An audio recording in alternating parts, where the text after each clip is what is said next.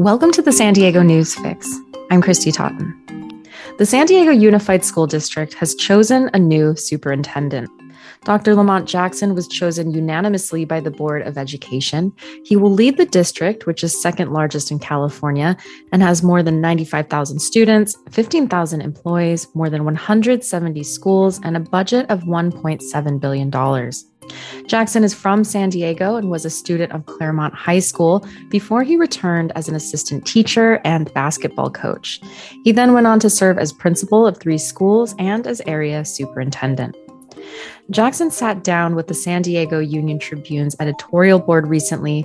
Here he is talking about catching students up after the pandemic, how to include parents in discussions about education, as well as his plans to help student mental health. The first 2 questions are asked by Matthew T. Hall, our editorial and opinion director, and the final question is asked by Andrew Kleske, our reader engagement editor. What's the district's plan to offset any or some of that learning loss, and how do you make sure that kids don't fall through the cracks? I mean, people are feeling now like the pandemic is in this next phase. Maybe it's getting easier, but the reality is it's not over, and the other reality is that we don't know. We won't know for years, maybe, what the effect is on this generation. Yeah, I do say some, and because it wasn't ideal for all. I believe, to your point, that there was learning gain. I believe our students were better able to access learning in the way that they believed it was important for them. Some were more engaged than others. We had to do home visits to check on student welfare. Some students just weren't logging in, and the number of hours. It was a balance between having kids on technology for 8 hours, or to reduce that, and to then sacrifice some of the learning. So that's why I say some, because I think that's still left up in the air, to your point, and depending on the student and depending on the family. So in terms of how we mitigate any learning loss, one is you certainly have to pull up next to each individual child. You have to make sure that you are assessing where they are, as compared to where they need to be. And then you have to spend additional time with them in small group one-on-one settings. And that's what we are doing through our literacy acceleration plan, is we're putting more resources where students need them the most. And I think that's how you mitigate. You certainly need to have some whole group instruction, but really to meet individual needs, you have to do small group and one-on-one. If it's in reading, you have to do small group reading. And that's what we're doing as part of our literacy acceleration plan. So that's going to be important no matter what subject it is. And it is going to ask our teachers to differentiate the learning and the experiences for our students. Because that's the only way we're going to accelerate, is to really know each individual child. And that's what we've been doing for years. And we have to continue that work. I think it's going to be important for us to be able to pivot once we are able to, folks are talking about no masks, and our focus has really been around the pandemic and the safety and the health of our students. And that's where it should have been during this pandemic. But our goal, we have not removed our focus from preparing our students for college and career of their choice, period. That has never stopped. And our teachers, our leaders, our paraeducators have stayed focused on that. And I do appreciate that. So that's how I think we get back to supporting our students on an individual basis in a small group, in small group settings. Let me flip the prism and ask you about parents. You kind of alluded to the great mask debate. I think there was a story in our paper today about some of the efforts and struggles that superintendents and districts are having engaging parents. We just had the recall in San Francisco where 3 school board members were handed their walk-in papers partly because of how they had different priorities than the parents would have liked to see during a pandemic. How do you approach it from a parent's point of view, and how do you balance, this kind of divisive time that we're in, where some parents want masks, some parents don't want masks? Well, first and foremost, I'm a parent myself, and I think I want to think about it from, I want the best for my child. So when I speak with parents or community members, I give them the benefit of the doubt that they're coming from a place that they care. They care deeply. They're not, coming from a place of anger. They're coming from a place of care. At least that's my perspective. I like to approach things from that way.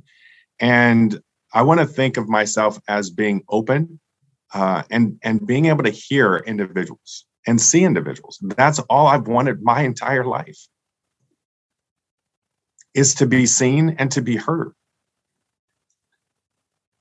I have to reciprocate that. I have to hold a space for people to show up the way in which they need to show up. And I need to find a way for them to get what they need as well. And so that's how I show up as an individual, as a leader, as a person. And I'm not the parent of their child. I'm creating a learning condition for their children to get the best education possible. I spoke with a young lady last week. Her child needs to, she would like her child to take the GED. And I pulled up next to her and I said, what grade is she in? And she by age, she's a junior. And by credit, she's a sophomore. And I said, there are so many different opportunities for your child. We can do Ingenuity. We can do some online work, and we can get her caught up. We have iHigh. We can do a number of things. And she says, I just don't like the public education system. She goes, no offense, right? She knows what my role is. And I said, no offense taken. She goes, I don't think college is the way. I think it costs too much. All of those personal things, that's not my job to worry about that. What my job was to do was to serve her child. That's what I told her that. I don't care about your political views, your views on public education. I have different views, but what we can agree on is you have a child who is 16, and I'm going to make sure that she gets what she needs in the way that she needs it. That's my job. And I'm committed to that. I don't care where people are coming from. And so that's how I'm going to continue to show up as a superintendent. I'm going to see people and I'm going to hear people, whether I agree with them or not. That's not my job. My job is to make sure every child is educated and prepared for college and career. That's it. And then I wanted to ask a little about the role of the schools in health education, particularly mental health education. I'm wondering what resources do you need, and what can we bring to bear? I'm specifically thinking about the California Health Education Framework, and whether that's something that's going to be at play here in San Diego. What role should the schools be taking to make sure that our students are physically healthy, mentally healthy, and socially healthy? Well, I can't speak to what role that's going to play, but I'm going to say mental health and our role in that, we play a big part in that. Our job is to educate the whole child, and we provide the resources that they need to be productive in school and in the community. When I took over as the superintendent, mental health was a priority for me. And at the time, I noticed that there was $4 million put towards mental health. I asked the team to create a 3-year plan for supporting our students around mental health. They came back with a $30 million plan, a 3-year plan, and I approved that, and the monies went right into the budget. No questions asked. We are going to invest in what our kids need. period. It's our number one. Same thing. I said part of mental health is health and nutrition, right? So we're going to invest in intramurals, as I mentioned. Team came back and said, this is our plan, and we invested. And now this semester, this spring, we're launching intramurals. First time that we've had intramurals, I think, since 2007, I think. And so I think we are investing in the whole child to make sure that they have what they need to be successful on the path to college and career. So that's my commitment to mental health. It's going to require us to have outside resources to bring in more mental health clinicians.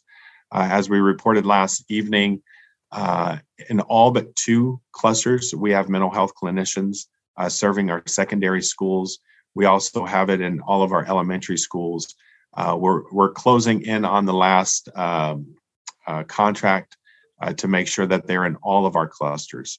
And that'll be within the next 30 days, I believe. So we've invested, we're committed, we're going to show up for our kids.